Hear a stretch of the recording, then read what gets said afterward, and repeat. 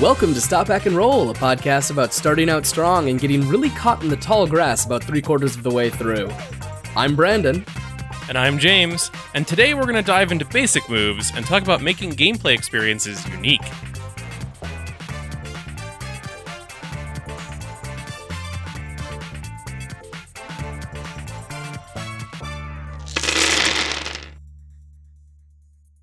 Yeah, we haven't really talked a whole lot at the beginning of episodes recently.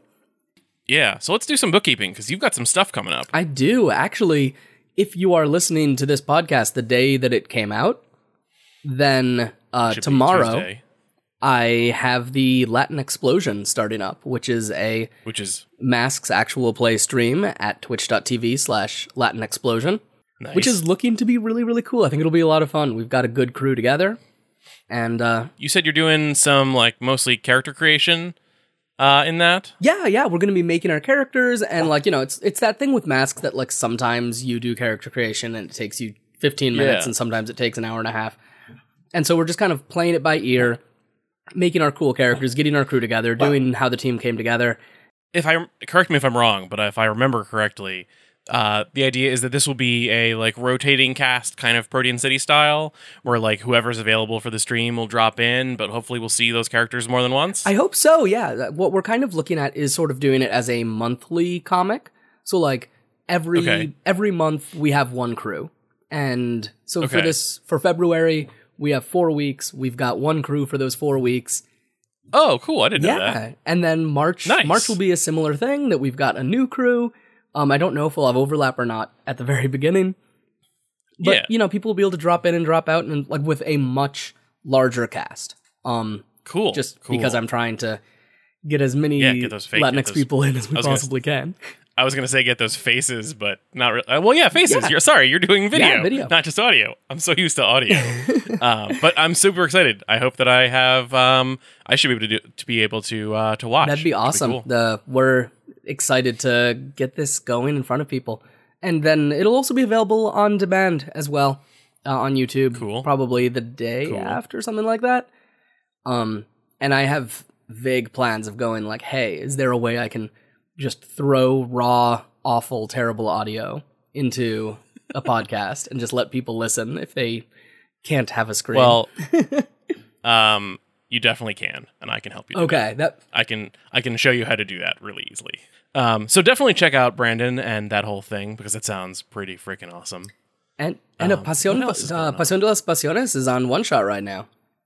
Ooh, yeah. That's right. Oh, so we're actually recording this on Monday, so the second episode is probably out, right? Yeah, second episode dropped. I gotta catch up on that. I have no idea what happened in it. I have no clue where where it cut, lines were, where the cuts were, because I haven't had a chance to listen. Well, definitely. I have done not a whole lot. That's not true. I spent the whole last week flying to England and coming back, which was fun.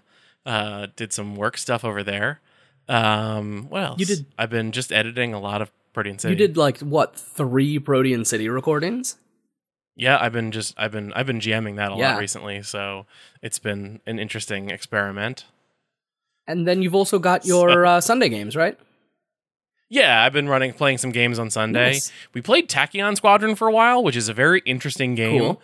At some point, we'll have to loop back around toward my thoughts on Fate, because having actually played Tachyon Squadron, I have some more not hot takes, but mild takes, maybe. Okay. And yeah, it was interesting. And now we're gonna play Masks again, because I have kind of one note. I'm just gonna keep on hitting it. Oh yeah, me too. Is this this is not the last one before Dreamation? No, I don't think so. No. There'll be one this episode that goes up on the 5th, and then there'll be one on the 19th, which is the week before, which is the Tuesday before Dreamation. Yeah. So if you do intend to go to Dreamation, look into that. James, we'll be there. Brandon and I we'll be there for at least on Saturday and Sunday, or sorry, Friday night to Sunday, I think.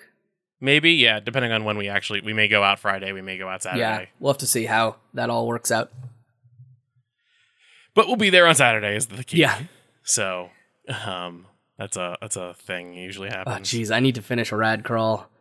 So you're gonna bring that? You're gonna hopefully bring that? I really want to. I feel like I want convention play is a good opportunity. I want to play it. Yeah, I want you to play it too. Okay, so why don't we get into a topic? Yeah. Because I think you had a topic, and I feel like I've got a lot of stuff to say about it, but I don't. It's actually occurring to me right now that if I had pushed for a Radcrawl topic, we could have gotten closer to Radcrawl being done.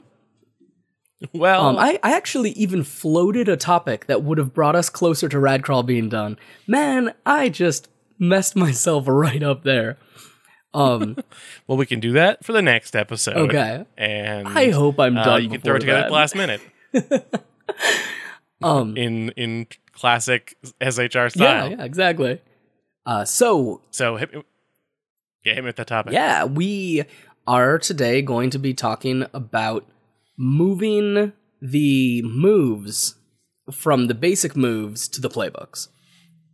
It's something we've talked about a little bit on some of our racing episodes, but like in kind of like a very out of the way kind of way, as opposed to like really diving into it.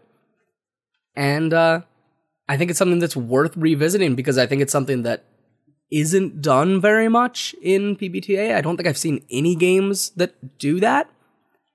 And maybe it's about time it happened because that could be really, really cool. I think it's not even a if we're gonna go with this where I think we are, I would say this isn't even necessarily a PBTA thing. True. Because I think it extends further than Yeah. that. And it is something that I'm a big fan of. Yeah, just moving mechanics from like one core system that everybody uses to individualized system. So that every player kind of based off of the class or playbook or archetype you choose, you play a slightly, like you're engaging with the game in a different way is kind of what I'm interested in. Because I think it's one of those questions that I like to ask where it's like, okay, why is it that we have this like core rule set? Yeah. Why does everybody engage with the game in the same way? Is it because D&D did it and so we have this like that we all grew up playing the same game and so it makes sense that you have one like core rule book that is the way that 90% of for 90% of gameplay we all engage the same way, and then for like that last 10% we have different spells? Or is it because is that a good way to do that, or is it just that we've always done it and should we reconsider? And I mean, there's something to be said for like the wizard or the cleric and stuff like that, the magic user having essentially their own game that they're playing at certain levels and in certain editions of D&D. Like if you're playing a wizard in 3.5, once you hit a certain level, you're kind of not using the core system anymore.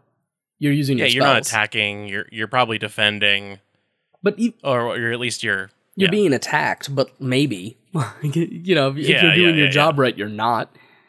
The game you're playing is more about spell management and like thinking about your slots and your prepared stuff and your components and what you're going to do when and strategic usage of those spells. Yeah, and when you hit 5th edition or Pathfinder, you go even beyond that and you're never attacking. There is no reason for your wizard to attack. Like, I think, period, at all. Yeah, unless if there's a story reason. Yeah, and even then, like, maybe use your magic instead. Like I think that, like, unless there's some sort of, like, magic is dampened, you aren't able to, chances are your wizard would be attacking instinctually with their magic anyway, right?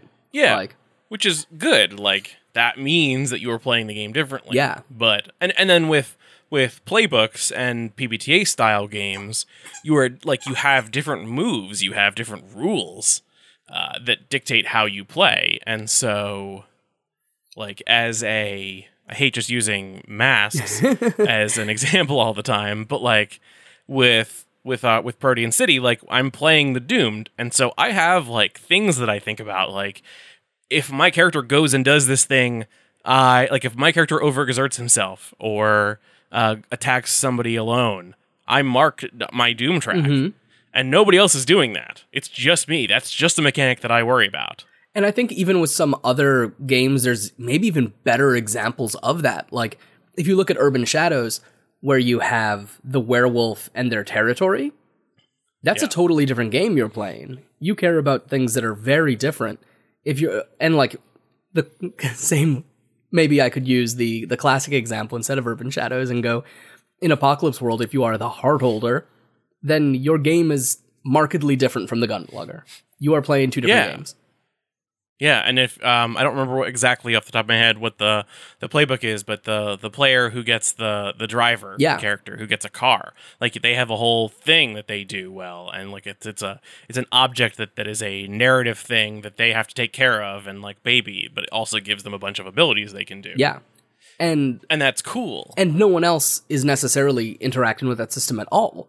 Like, if you have a workshop, you have things that is a game that no one else is playing. Yeah. Yeah, definitely. And that's really cool. And is that cooler than using your basic moves? Maybe. Is that something that maybe we should be looking at other basic moves and other things that happen and going like, hey, can we make these just as individual and just as cool? I think it's worth taking a look at. Yeah. So I think that conversation starts with, or at least I think it starts with the question about basic moves and why do we have. So okay, let me phrase it this way, because I think I was kind of coming at that weirdly.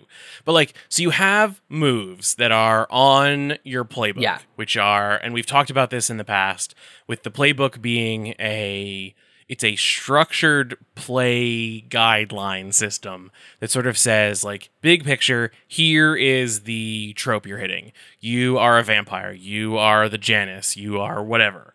And everything on that page is helping you push in the one direction to hit that genre as best you can. And so you have a set of rules that push you towards that, and all of the mechanics, especially in a PBTA game, they have that snowball effect. So they're looking to continue to snowball you towards that. The Bull playbook is going to like push you towards the more romantic sides of things. Like the Janus playbook in Masks is going to constantly be bringing up your family and your duties and the things you have to, your obligations. And there's a mechanic that triggers that every time there's like a passage of time. Yeah. With the Doomed or the Hard Holder, you have a thing you have to manage. There's always there's a couple. I think it's both in Monster Hearts and in in Apocalypse World. You've got playbooks where you have like a clique or a cult or like a group of people that you have to manage and people that who you have to look after, and they're pushing you in, and all of the mechanics serve to push you towards that goal of hitting that genre. Yeah. Except that you also have this other list of rules that don't. They just kind of push you towards the genre of the game, which is maybe different than the genre for your character. Yeah. And I think what can be really interesting is looking at some of the mismatches between how a game handles a kind of move and a playbook, right? Mm-hmm. So like an example I'm going to use, not to throw any shade on Monster Hearts, I love Monster Hearts, but Lash Out Physically from Monster Hearts 1. I actually don't have the basic moves for Monster Hearts 2 on this computer. So I'm not going to pull up the more recent version, which may have changed this. But you lash out physically, roll with Volatile. On a 10-up, you deal them harm and choose one. Harm is great. You gain a string on them, or they need to hold steady before they can retaliate during this scene. So let's just focus on that, right? So that narratively says on a 10+, when you're hitting somebody, when you're hurting somebody, you can either do a whole bunch of damage because you are stronger and more volatile and everything like that. You like gain leverage over them because you spot their weakness, or they need to like pull themselves together because you are such a terrifying, you are a scary or tense situation, right? Mm-hmm. Well, one of the playbooks, it's like an expanded playbook. It's Second Skins, I think. But it's The Neighbor. and you're like this like super nice, kind of innocent, but like shut in reading books sort of character. Instead of being the mortal where you're Bella, you're the person who's reading about Bella. Yeah. And it's a great playbook. It's fantastic. But that attack move doesn't make sense. It doesn't. It's so weird. Like, it's so weird to go from that to oh yeah, the harm is great. I understand them on a fundamental level that will cause me to be able to manipulate them better, or they're terrified of me. Like, yeah. And like, yeah, they've got a low volatile. It's unlikely they'll get that result. But still, that's such a weird situation to be in. And also, like, if they were playing their playbook, they may not even be doing the narrative thing to trigger the attack move. Yeah. But there's a difference between, like, your playbook pushes you to not do it, and you literally don't have access to that move. Yeah. And, like, what is interesting to me is looking at some of the different ways different people could do those things. Because I think that there is no problem with a lash out physically, like with the neighbor using lash out physically. It's a little weird for it to be exactly the same mechanically as like the wolf. Yeah. You know? Which kind of comes back to the thing that I have often said about basic moves is that they are the thing that everyone in your setting does the same way. Yeah. And so it's why you've said this is a thing that everyone does. They basically do it the same way because that's kind of the core genre of the game. Mm-hmm.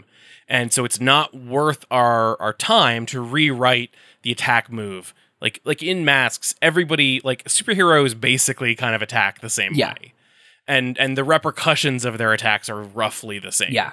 And so it makes sense to have a unified attack move because the basic, that move is more about like doing damage or pushing them back or achieving a goal or taking something from them. It's not about the damage. It's not as much about the damage. It's not about the powers. It's about what are you trying to achieve by attacking? Yeah. And so that is the same. That is a good example of a good basic move. But if you have a playbook that it doesn't make sense for them to be using that basic move, then you've got to ask, well, two things, I think, actually. Like, should this be a basic move? Yeah. And if the answer is it's just really the neighbor that doesn't attack that way, but everyone else kind of does, well, then maybe you give the neighbor a different move that replaces it. Yeah.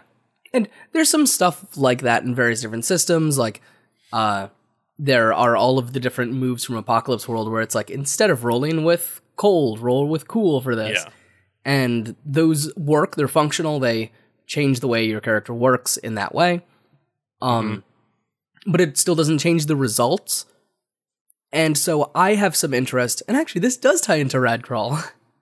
Oh, this is a surprise. Because I've started to try to do that with a little bit of Radcrawl, is looking at, well, what about having different results for different characters? Yeah. So let's look at Dungeon World, right? So hack and slash, attack an enemy, deal damage to the enemy and avoid their attack. At your option, you may choose to do plus 1d6 damage, but expose yourself to the enemy's attack. On a 7 to 9, you deal damage and the enemy makes an attack against you. That's pretty cool. That's pretty functional. It's pretty basic, right? Yeah. But I think it's cooler if you can have a move that is like, that does the hack and slash, that every time you do hack and slash as the barbarian, you're making rage happen, right? Yeah. Like, that's cooler, because that is what the barbarian is about, ultimately, right? Mm-hmm. And you can kind of like layer moves into it, and Dungeon World, I think, actually does a pretty decent job of layering moves together. That it'll be like, if you are the thief and you hack and slash with a precise weapon, blah, blah, blah, blah, blah.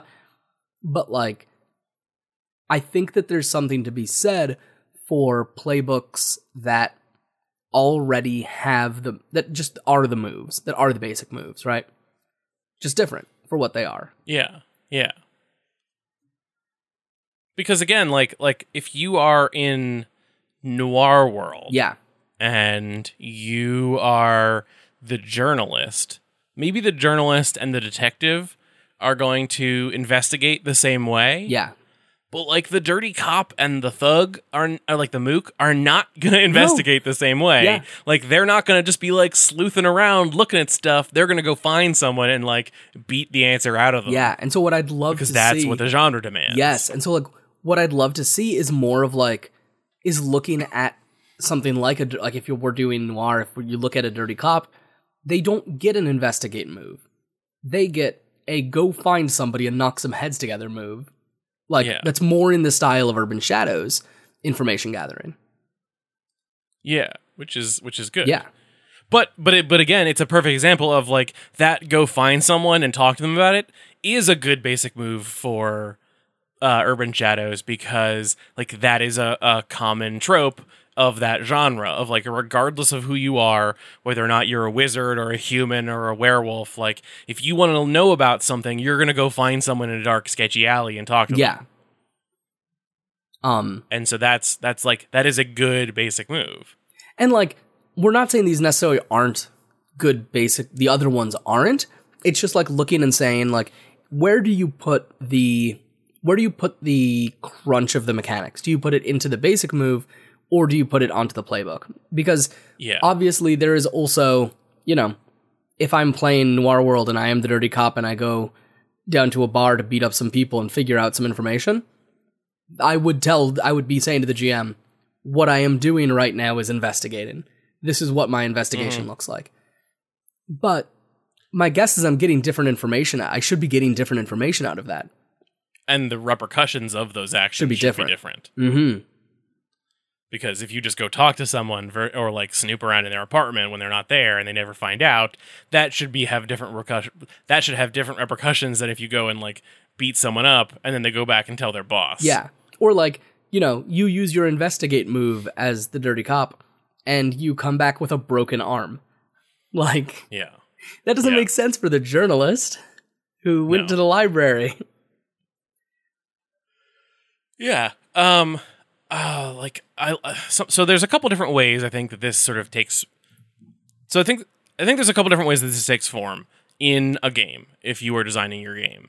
The first way is to sort of really minimize your basic moves and really lean into the playbooks to take the role of the primary place where people look for moves to do the things they're going to do in the game. Yeah. It kind of sounds like that's where you're going to go with Radcrawl a little bit. Like, I think so. And then the other ways to kind of quickly move through them is like things like that's sort of a deny the basic moves and push everything to the playbook style. Yeah.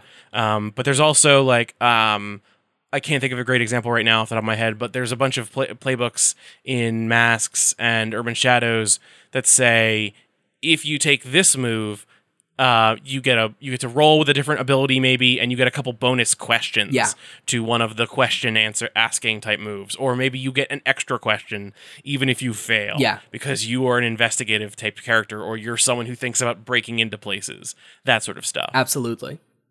And then there's like the third way, which I think is actually pretty interesting, is the I can't think of anything else besides the Innocent that does it in the Innocent playbook in Masks, where you actually like everybody else has the same basic moves, but you replace those basic moves as your character sort of descends into assholery or whatever it is that is happening to the Innocent. Yeah, pretty much.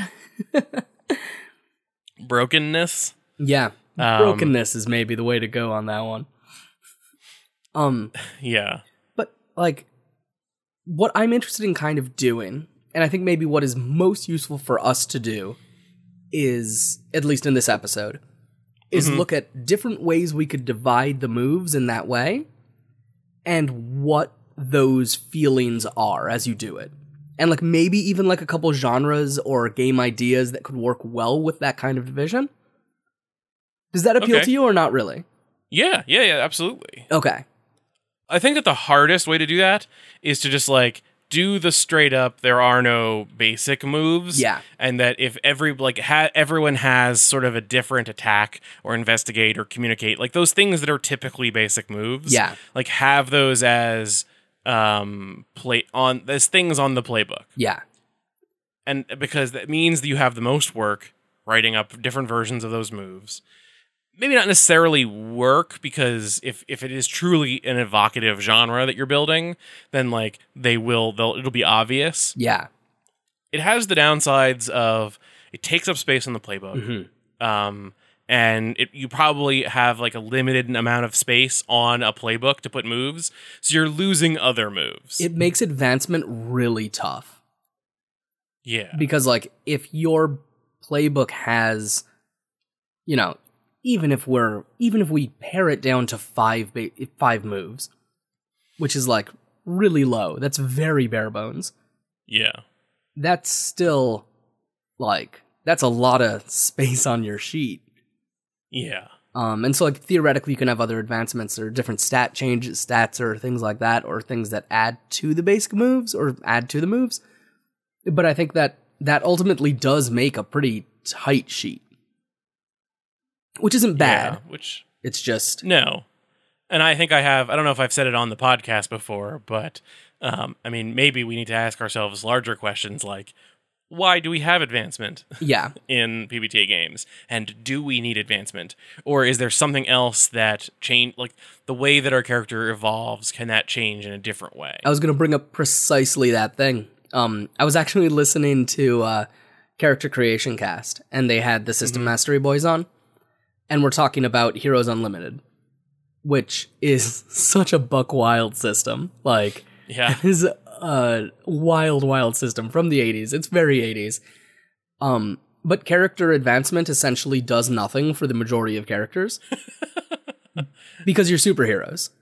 Yeah. And so your power building is front loaded, and advancement technically exists, but who cares about it? Yeah. And I think that there's something to be said for that. Like looking at stories where the advancement doesn't matter, you can absolutely just skip it. Yeah. Yeah. And I think that works for like kind of serialized things. I think Pasión could go without advancement. I think The Ward could go without advancement. Monster of the Week, I think, could go without advancement. And so anything like Noir World even, where you're like almost more likely to roll up a new set of characters to tell the next story than stick with the same characters and advance, is something that like advancement is. Sorry, I just had a thought. So like in that way, advancement is more. Sorry, I'm trying to like I'm having this thought like as we are talking, so I'm trying to find the words for it. But to bring it back around to Radcrawl, that's like less like if the intention then is for advancement to take place when you change characters, then that feels a little bit more like the roguelike style of game design, where you're doing things in the world. Like, I wonder. So this is a thing that Blades in the Dark and Hydro Hackers did, where it pushed the sort of like, I think you do have advancement in both of those systems on your character, but you also have a neighborhood or a gang or some static thing, or like in Radcrawl you have the dungeon a little bit, and you are doing things to advance that, and when you change characters, you're still playing in that same static world. Yeah. And I think that's an interesting path to take, where you just allow each character to be hyper-specific in the way that it interacts with the world, and let their actions through the adventure alter the world as a way of advancing. Yeah. And let the gang playbook, let the neighborhood playbook handle advancement. And then allow yourself to not have advancement on the playbooks, so that you can be hyper focused on having all of the different characters interact with the world in a different way. Absolutely. And I mean, like, if you look at the games that are a little one shot ish, like, I'm sure you could totally play a Noir World campaign. That would be a lot of fun. But it's also a great game to hurl yourselves at each other and like just do a one shot and have half the players dead at the end of it, and it's amazing. It's like Cartel's the same way. You could totally do a campaign But characters are so flimsy, and like there's no reason to not just do like your big movie and have it be super rad. But like then there's some super weird stuff like, hey, Lady Blackbird invented keys, and that's a one shot. How weird is that? Yeah. That like one of that is weird. The most developed experience tracks in indie gaming right now comes from a one shot. That's super strange. Yeah. And like that is weird. I'll admit, I've never played Lady Blackbird. I have no idea how pivotal keys are to it. But like, you don't need advancement in Dread. You don't need advancement in Starcrossed. You don't need advancement in games that you're playing it once. And so like, if you're playing a game that your characters don't advance, don't change, they get to the end or they don't, then you can front load all of that. So, at the risk of taking this conversation a little bit too much towards my I don't want to say despise. Despise is a harsh word towards that describes my feelings towards advancement systems. But like, there is an assumption in, if you were playing Masks, if you were playing Urban Shadows, if you were playing pretty much any, even like if you were playing D&D, there is an advancement system. There is an assumption that in any given system or any given session, unless you make a terrible mistake in D&D, unless somebody rolls really well or rolls really poorly, or unless you narratively decide to, your character is going to survive to move on to the next session. Yeah. To make advancement worth, like, that's why advancement is there, because the system comes with the core assumption that your character will advance to the next session. Yeah. But if you're talking about Noir World, if you're talking about even like, I think it would make sense for Apocalypse World, where it's like a dark setting in an apocalypse. Like, why should we be making that assumption? Yeah. Let's back up and say, what if we free ourselves to say, it's fine for my character to die this session. I want to have the most interesting experience playing this character that I can, and I don't want to waste all this room on my playbook talking about advancement. I would much rather there be this like bizarre card-based dark magic system that I have to engage with that nobody else is doing. That's so because cool. That will make my magic feel unique and cool and weird, and I want to do that. Yeah. I love that. And like, I think that is the kind of setting that you'd be wanting to go for. That like, that doesn't have advancement. That just says, this is what the playbook is. And like, in some ways, Lady Blackbird is the perfect example of the thing that I would do with individualized moves and no advancement. Right? Like, you are telling a specific story. When the person picks up the Lady Blackbird playbook, they're playing Lady Blackbird. They're not playing a noble person. They're playing Lady Blackbird. And so like, I think that there's something to be said for telling stories in exactly that way. That it's like, this is how this character approaches this problem. I almost wonder about that for like fan fiction style games. Like, people that want to play Firefly. It's like, hey, this is the Malcolm Reynolds playbook. These are the way Malcolm Reynolds does his things. That was the problem that like that Firefly game and the Serenity game both had, which is they let you and encouraged you to make characters that were like almost Malcolm Reynolds, almost the other characters whose names I totally know. Yeah, I know all of them also. But like, I don't want to play a character who is almost Malcolm Reynolds. I want to play Malcolm Reynolds. Yeah, I want to play Malcolm Reynolds. I want to play Gandalf. I want to play Luke Skywalker. All of the Serenity characters. Doctor Who. Yeah. Yeah. Yeah. R2-3PO. I love Serenity. And so actually, this was not a thing that I was even really thinking about talking about when we started talking about this session or this topic. But like, this is definitely a thing that I'm going for, or that I want to eventually start going for as I move forward in my production of my mission control game. Like, I want those characters to play differently.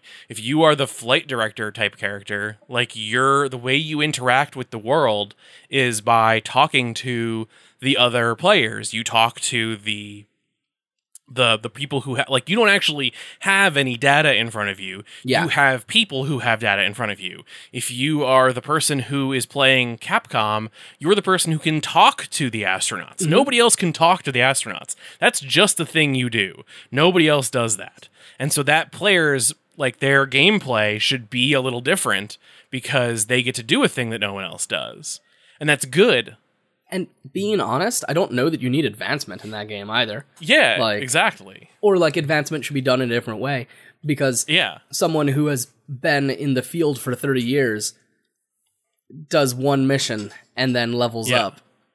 Yeah, no. And that feels weird. I think that's a perfect example of, like, the thing that should level up is the rocket or the engineering team. Like, all of these things that are happening off screen, like, you should run a mission. You get science data back from that. Yeah. You build a better rocket. You learn how to fly the rocket better. Like, but those things are all being, like, those engineering stuff, the flight control stuff, that's all stuff that's happening and being done by NPCs in the background. Yeah. That's your leveling up. Absolutely. That's one of the reasons why I've always sort of thought Blades in the Dark as a system for that game. It could make sense. It makes sense to have all of the advancement centralized in that one spot. Yeah. So that's one of the extreme ways. Yeah. Is doing that, right? That you move all of the basic moves so each playbook does things differently, completely. Mm-hmm. I've got some other wild ideas. Okay. How wild do you want to get? Pretty wild. Do you want to go as crazy as possible first? Yeah, let's go as crazy as possible. Point by. What sure. Okay. I'm on board with this. Okay. What are you point buying? Options. Okay. So, This is me, like, going, what is the worst way we can do this? What is the widest, furthest decision we could do on it? Yeah. So. I wish everyone could have seen my face when he said that. Me too. I kind of wish I'd been recording it. Because it's also so antithetical to how I do things. I don't know that it is, though. It might not be. I think I see where you're going. So keep going. Keep talking about this. I want to know where you're going. So we're going to play our D&D style game, right? Because D&D is so easy to pull from. What class are you playing? Let's do a sorcerer. Cool. All right, so you're the sorcerer. So you have in front of you your basic move sheet. Mm-hmm. And from that basic move sheet, you have 3 points that you get to put into directly engage a threat or into hack and slash. You get 7 points that you get to put into spout lore. You get like 12 points that you get to put into use magic. Mm-hmm. And so instead of having a playbook instead of having a move that is pre-constructed, you have like when you hack and slash, roll plus stat, and on a 10 plus, choose 2, on a 7 to 9, choose 1. And then the options that you have are point by at the beginning of the character creation. All right. So, like, I take my sorcerer character and I choose for my directly engage a threat type move. Yeah. I choose the results of, like, bamboozle my enemies, reshape my environment. Yeah, 1 point. And like, summon an ally or something, or like briefly summon a thing to do some damage with. Yeah, me for absolutely. A moment. Or like maybe you really want to do a super cool thing in your directly engage, and so you take you take the, like, something that says you don't suffer harm or something like that. You know, like something. Yeah. Like a disadvantage style one. You don't end up in a bad spot. And that gives you some points back. Okay. And you just structure all the moves like that. Your spout lore has your list of questions, and it has them point bot in terms of, like, what are the most useful questions? What are the least useful questions? Oh, I love this. And so at the end of it, you have the questions you've selected, you make your roll, and you only get to choose from the options you've picked. Advancement is getting new options. That's so... it's something. I don't know what it is, but it's definitely something. Yeah, me neither. So you build your character and you're like, oh, I'm a rogue. So like, when I defy danger, I chose the option that I can fully get away from, that like I fully withdraw from my threat. Okay, what if? Okay, my brain is putting games together. I'm thinking about stuff. What about if you took this a step further? Oh no. because the idea is that you want, like, if there's a list of like unleash your power is such a bad example, but if there is a do magic move, or no, let's stick with attack, the attack move. Okay. Like, as a sorcerer, I'm playing a character.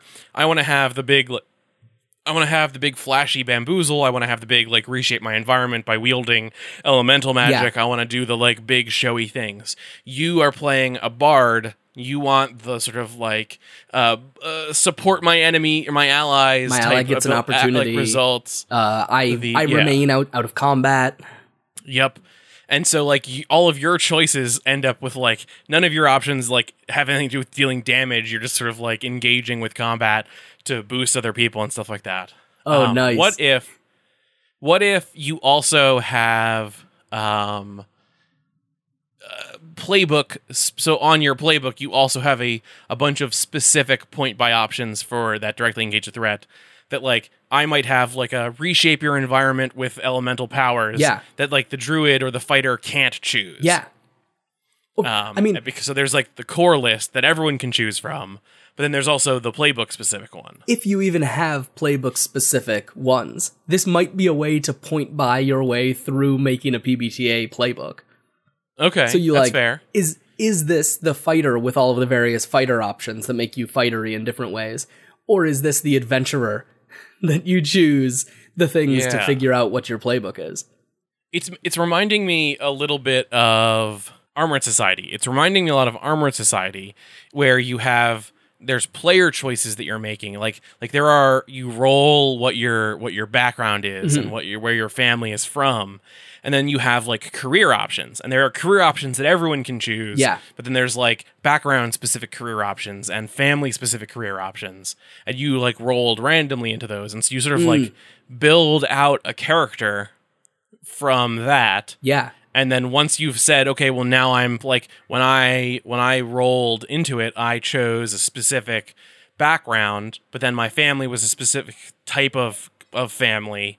Like, I chose, like, when we played at Metatopia last year, I rolled a person from a specific region of the world, and then I rolled that my family was nobility. Yeah. So then I had a whole different list of options for jobs to choose from. Yeah. Than someone who rolled into the same background but a different family structure or whatever. And if those were all, like, points, like, you could, and some of them I could choose.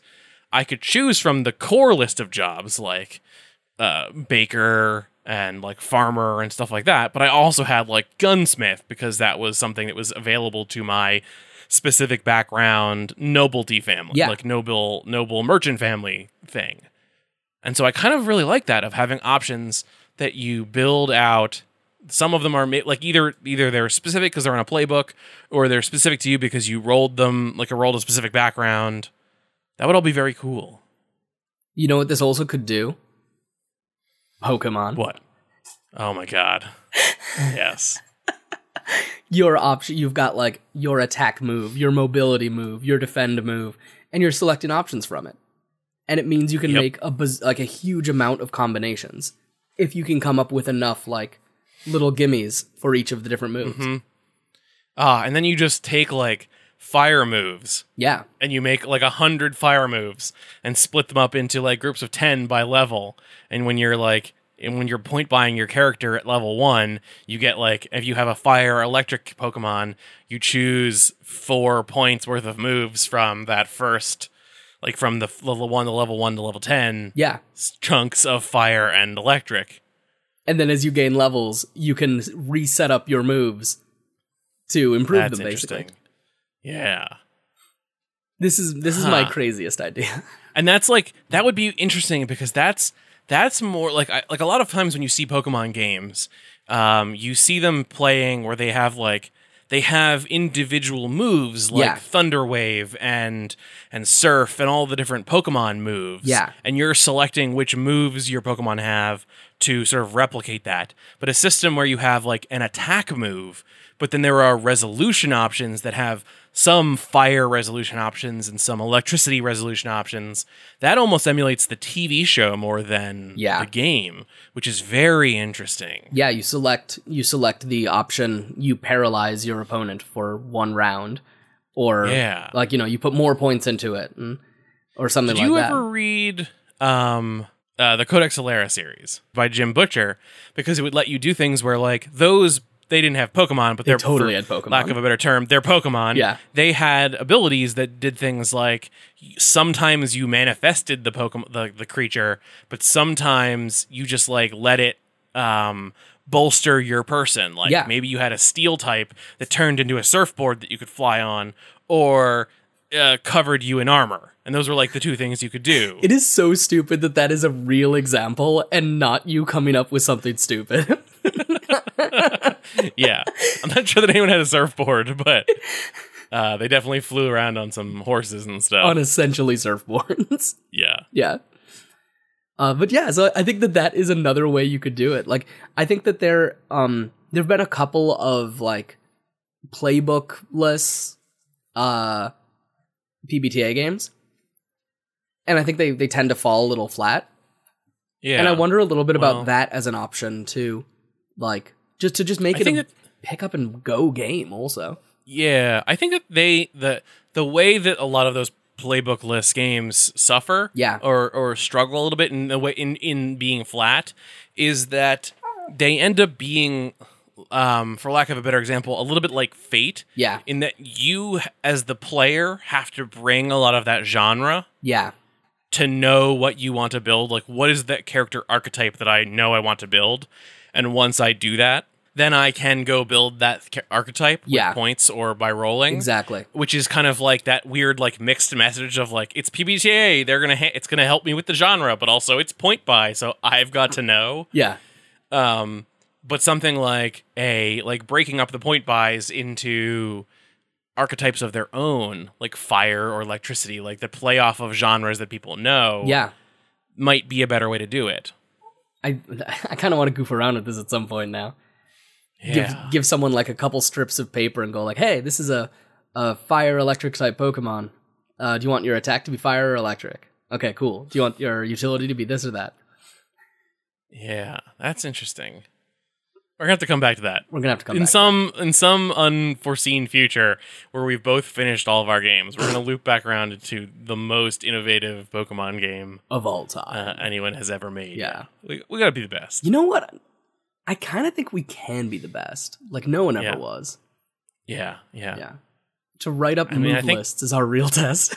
Yeah, that's our true test. I'll have to sell it as our cause. Yeah. But yeah, so that's really interesting. Now I'm gonna want to just do that. Ugh.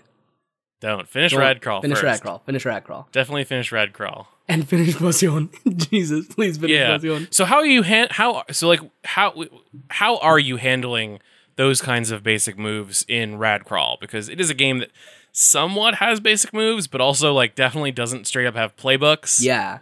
I think. Yeah. Or does it? I don't really know. We're still figuring that out. Still figuring some of that out. So I think that there's a possibility that playbooks will exist in some way. Yeah. But it will have more to do with like your knowledge gathering skills. Mm-hmm. So like, you know, all of like the weird little things that are the species powers in D&D? Yeah. Where it's like, you're a dwarf, therefore if you go by a secret door made out of stone, you know about it. Yeah. Like, that makes sense. That's really stupid, but I love it. And like, because Radcrawl is D&D genre, I kind of want to include some of that stuff, but I don't want it to be cards, because I want all that to be equipment. Yeah. So I'm playing with the idea of having playbooks that have basically your knowledge gathering skill and like a couple of roleplay prompts and maybe like a little power. And then from there, everything else is on cards. And so what I'm doing is essentially the thing where it's like hack and slash, and then you have specific options that come from the weapon that you are using, right? So like if you are the barbarian, you're gathering rage as you attack. And that rage is then used for something. If you're the rogue, when you attack, try to do it from like shadows and stuff like that. And then there's advancement that improves the equipment. Although all of this is in such flux because I keep on having ideas. I'm a big fan of like a third way of not having everything be like hyper specific. Yeah. Or have it be the crazy point buy system. But like if you play the barbarian, you have a rage mechanic. Yeah. So you are using maybe you're using the same attack, like directly engage a threat move that everyone else is. But every time you trigger it, it also boosts your rage, which does some other effect, or like having like a layering effect on top of the basic moves that alter it just for you in certain circumstances. Like if you attack from a shadow and you're a rogue, you get a different bonus, or you get an extra option you can choose because you successfully did the genre thing. Exactly. And so like I kind of really like those. Yeah, that's probably what it will be, is basically like each playbook will be like, will have its own, like, one little feature, and maybe, like probably, like, one little feature, and a stat or two connected to it, and that's about it. Yeah, I like that, though. I think that's good. And then maybe also their spout lore information. I think that that's important, because it's also, like, not like the kind of the couple ways that we covered this is like huge steps and like massive time commitments. And if you are just like, if you were writing a PBTA game and you're not maybe totally bought into our bizarre like advanced list, no basic move list style, that you can like just think about like, does this playbook do this basic move the same way as everyone else? How can I tweak it a little bit to make it more just for them? And I think that's good. I think it's important. And then at some point we'll have to talk more about my, it might be too late into the episode to bring up another method of doing things. But like the Innocent, I'm considering looking at the Innocent as a starting point for my Slenderman hunting game. Okay. That like your characters start out more or less the same. They all have the same basic moves. They're just folks. And then as they get deeper and deeper into the mythos, they start doing things in more messed up ways. Interesting. I like that. And they get corrupted in different ways. Exactly. Yeah. Huh. Yeah, we'll have to definitely come back around to this. I think that I think that the PBTA move system is flexible in a way that people have not really played with it. Totally. Enough. Totally. Like, point by moves is so far out from what anybody has ever done. Yeah. And it would completely work. There's zero reason it wouldn't work. I'm completely 100% confident that it would work well. Well, look forward to our future point by Pokemon game. It's gonna happen at some point. Yeah. It's gonna be good.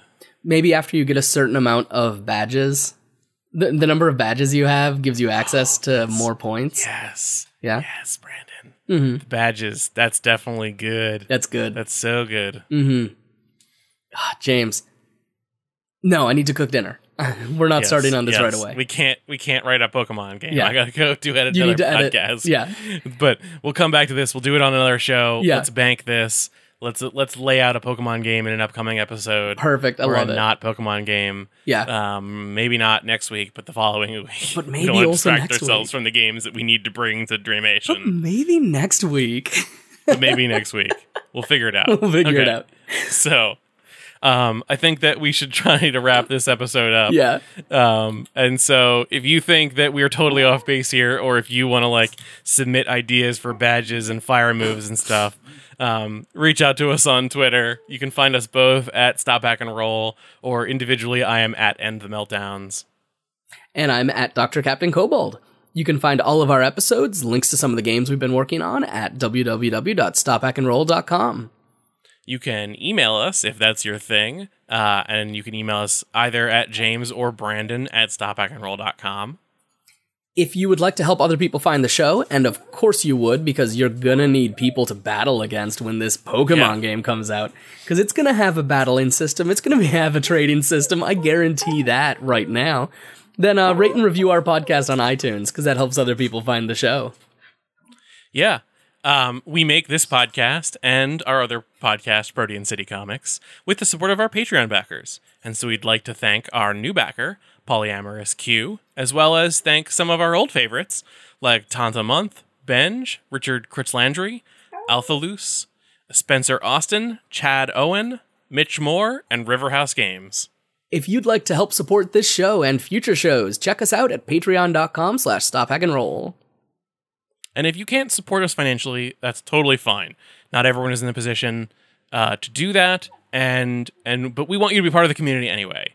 We want you to join us, have conversations, engage with our shenanigans of constantly trying to write a Pokemon game. Oh my god, I'm so excited. And so the way you do that is by reaching out to us on Twitter, through email, in those previous places. But also come and join our Discord. There's talk of games, there's talk of game design, there's talk of Protean City, there's all this stuff. It's good, it's fun, lots of great people there. And you can find it at tinyurl.com/shrdiscord or discord.stophackandroll.com. So as you're 3 weeks out from a convention where you need to show off at least one game, including one that hasn't been written yet, and you've got all sorts of stuff to get done and way more obligations than you could possibly deal with, don't forget to make your Pokemon game, James. James, we're making the Pokemon game. Can we make the Pokemon game? Stop back and roll. Awesome.